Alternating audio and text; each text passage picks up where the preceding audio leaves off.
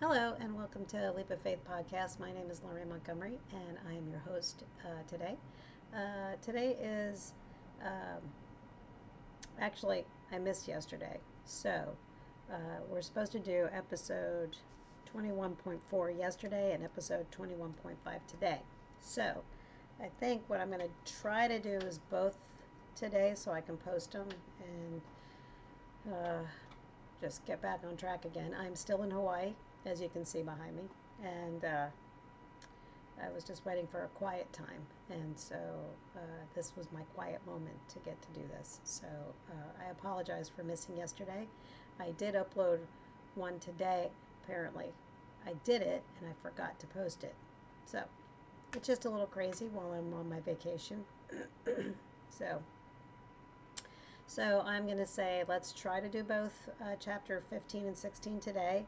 And if you need to break it up, if you don't have enough time to do both of them, then we'll just, that's up to you. But let me try to get us back on track. So again, today is at least episode 21.4, possibly 21.5. Let's see what happens. Okay, so let's pray, and we'll start our time together, as always, in prayer. Holy God, Heavenly Father, we are so grateful and so thankful to you for giving us everything that we need before we even know that we need it. And Lord, thank you for the opportunity to bring your word into the world, one chapter at a time. In today's case, two chapters today.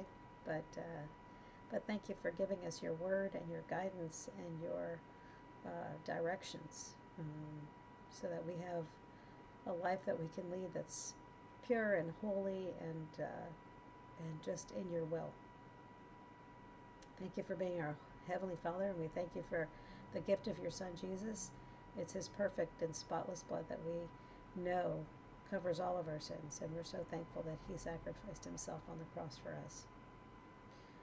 Lord, we ask you to bless this time in your word. We ask you to put a covering over this moment and help us to understand what it is that you want us to understand from today's reading, and empty ourselves of our world and of anything that's not of you, and help us to be completely and utterly focused on you. Anoint this time in your word, and bless those out there who have taken the time to sit and listen and read. Lord, take us where you want us to go. Let us meet the people you want us to meet.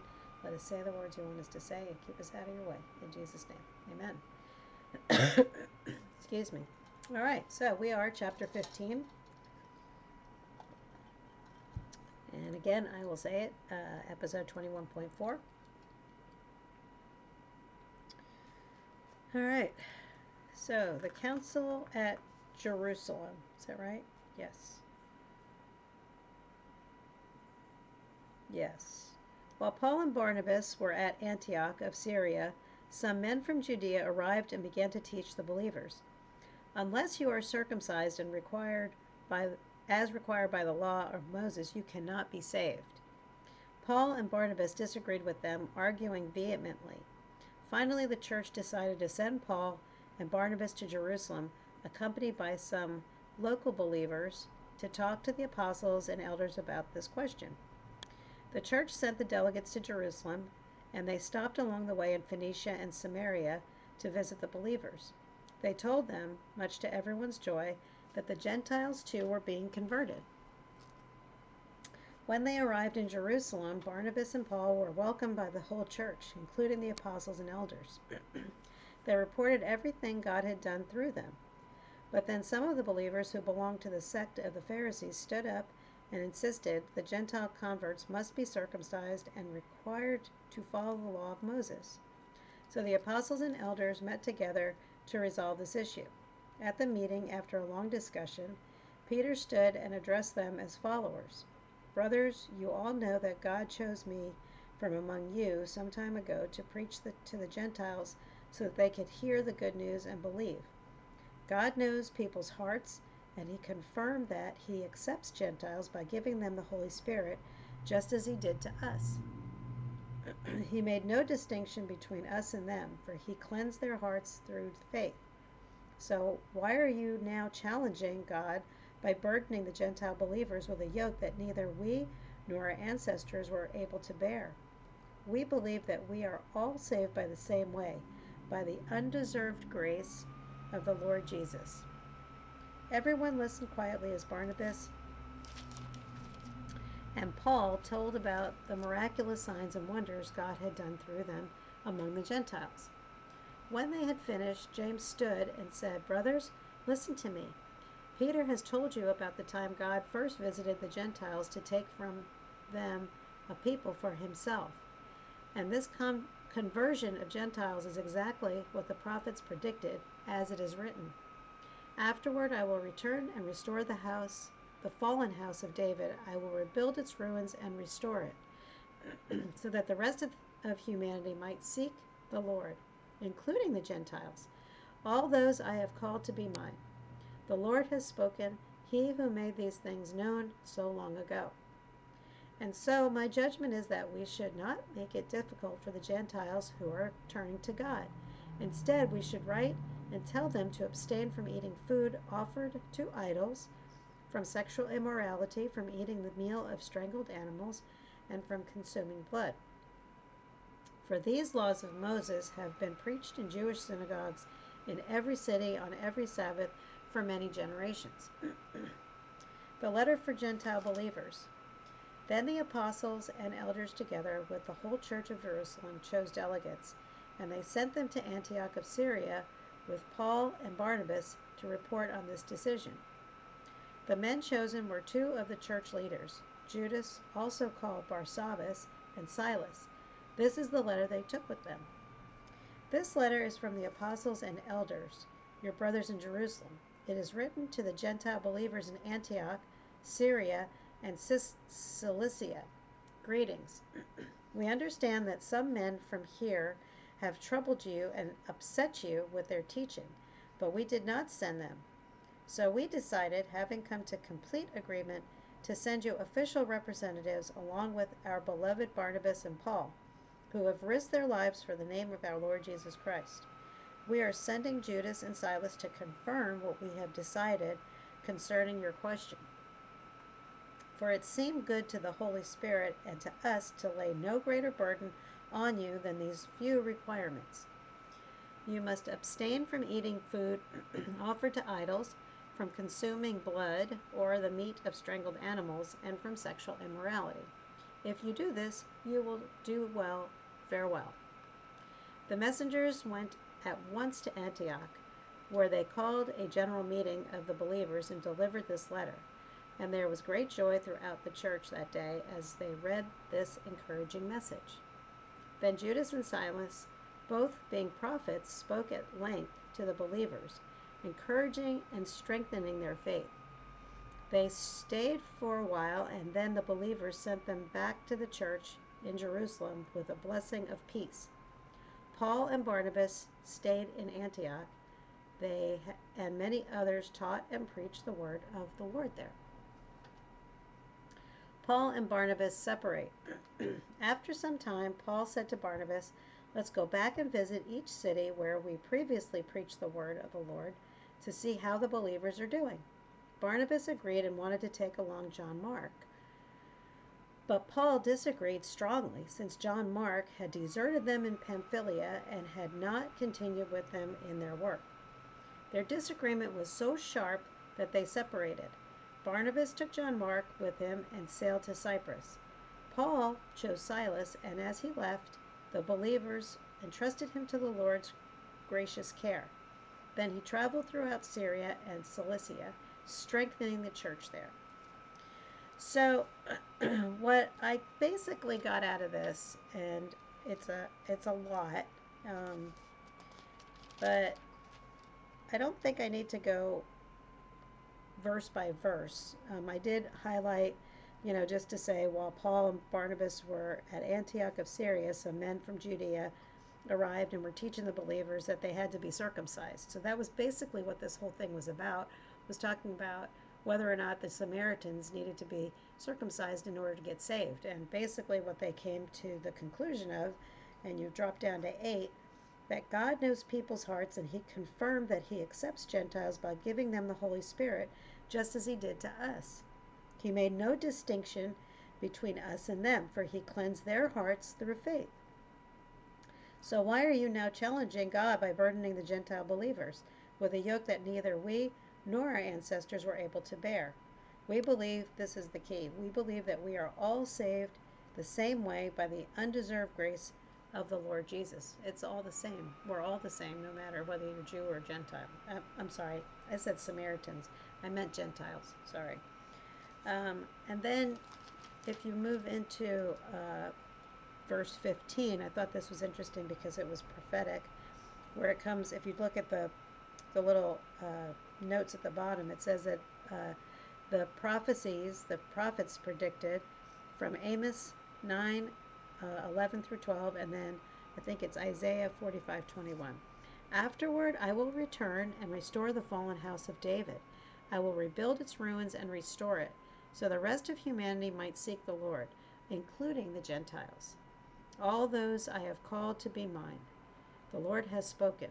He who made these things known so long ago. So obviously God is saying everybody has a chance to get saved. It doesn't matter who you are, where you come from. It doesn't matter.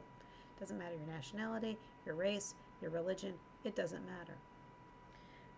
And then they wrote a letter to the people. Let me see. Then the apostles and elders, together with the whole church in Jerusalem, chose delegates and sent them to Antioch of Syria with Paul and Barnabas. And then they brought this letter that they wanted them to know that we didn't agree with what those guys were doing, and this is what you need to do. Don't eat food offered to idols, consume blood, or the meat of strangled animals, and abstain from sexual immorality. Those are big things. So, and then I didn't understand. It said something about John Mark, and it does say it a couple of chapters back that John Mark departed from them, but it didn't say that he had done anything wrong. There wasn't any description of what happened. So if anybody knows what the background of that is, that'd be cool if you could send us an email about it. But it says Barnabas and wanted to take John Mark. Paul disagreed because John Mark deserted them in Pamphylia.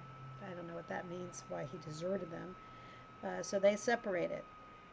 Barnabas took John Mark and sailed to Cyprus, and Paul chose Silas as he left. The believers entrusted him to the Lord's gracious care. So that is chapter 15. And then it's going to go on into more of Paul's ministry and mission. So let's go ahead and I'm going to go ahead and continue reading. So chapter 16, this is now episode 21.5, if you want to stop here and, wait till later to do it. Paul's second missionary journey. Paul went first to Derbe and then to Lystra, where there was a young disciple named Timothy. His mother was a Jewish believer, but his father was a Greek. Timothy was well thought of by the believers in Lystra and Iconium, so Paul wanted him to join them on their journey. In deference to the Jews of the area, he arranged for Timothy to be circumcised before they left, for everyone knew that his father was Greek. Then they went from town to town, instructing the believers to follow the decisions made by the apostles and elders in Jerusalem. So the churches were strengthened in their faith and grew larger and larger every day. A call from Macedonia. Next, Paul and Silas traveled through the area of Phrygia and Galatia, because the Holy Spirit had prevented them from preaching the word in the province of Asia at that time. Then, coming to the borders of Mysia, they headed north for the province of Bithynia. But again, the Spirit of Jesus did not allow them to go there. So instead, they went on through Mysia to the seaport of Troas. That night, Paul had a vision. A man from Macedonia in northern Greece was standing there pleading with him, "Come over to Macedonia and help us." So we decided to leave for Macedonia at once, having concluded that God was calling us to preach the good news there.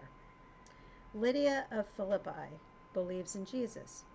We boarded a boat at Troas and sailed straight across to the island of Samothrace. And the next day we landed at Neapolis. From there we reached Philippi, a major city of that district of Macedonia and a Roman colony. And we stayed there several days. On the Sabbath we went a little way outside the city to a riverbank where we thought people would be meeting for prayer, and we sat down to speak with some women who had gathered there. One of them was Lydia from Thyatira, a merchant of expensive purple cloth who worshiped God. As she listened to us, the Lord opened her heart and she accepted what Paul was saying. She and her household were baptized, and she asked us to be her guests. If you agree that I am a true believer in the Lord, she said, come and stay at my home. And she urged us until we agreed. Paul and Silas in prison. Love the story. One day we were going down to the place of prayer. We met a slave girl who had a spirit that enabled her to tell the future. She earned a lot of money for her masters by telling fortunes. She followed Paul and the rest of us, shouting, these men are servants of the Most High God, and they have come to tell you how to be saved.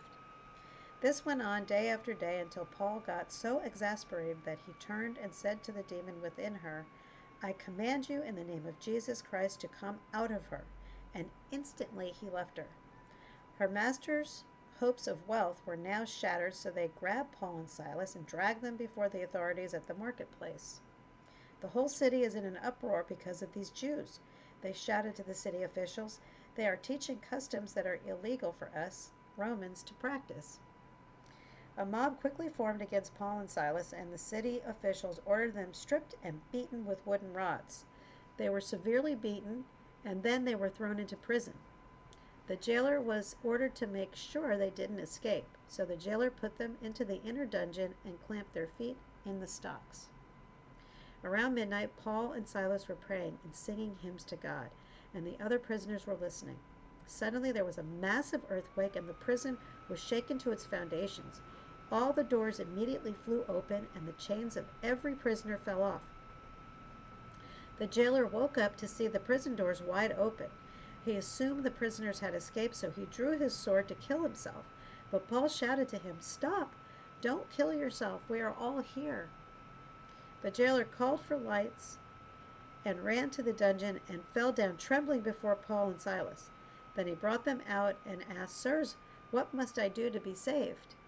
They replied, believe in the Lord Jesus, and you will be saved, along with everyone in your household. And they shared the word of the Lord with him and with all who believed in his household. Even at that hour of the night, the jailer cared for them and washed their wounds. Then he and everyone in the household were immediately baptized. He brought them into his house and set a meal before them, and he and his entire household rejoiced because they all believed in God. The next morning, the city officials sent the police to tell the jailer, let those men go. So the jailer told Paul, the city officials have said you and Silas are free to leave. Go in peace. But Paul replied, they have publicly beaten us without a trial and put us in prison, and we are Roman citizens. So now they want us to leave secretly? Certainly not. Let them come themselves to release us. When the police reported this, the city officials were alarmed to learn that Paul and Silas were Roman citizens. So they came to the jail and apologized to them. Then they brought them out and begged them to leave the city. When Paul and Silas left the prison, they returned to the home of Lydia. There they met with the believers and encouraged them once more. Then they left town. All right, so basically this is all about Paul's mission and bringing more people to know the Lord. I thought in 5 I underlined, so the churches were strengthened in their faith and grew larger every day. It looks like they were, I thought this was, I put a little question mark next to this. So I thought it was kind of odd, and I'm sure somebody out there might know the answer to this, but so Timothy needed to be circumcised, but they just had a conversation about you don't have to be circumcised because, I don't know. So I just thought that was kind of odd. And then Paul and Silas traveled through the area of Phrygia and Galatia because the Holy Spirit prevented them from preaching the word in the province of Asia. Then Paul has a vision. A man from Macedonia says, "Come over to Macedonia and help us." So we decided to leave for Macedonia.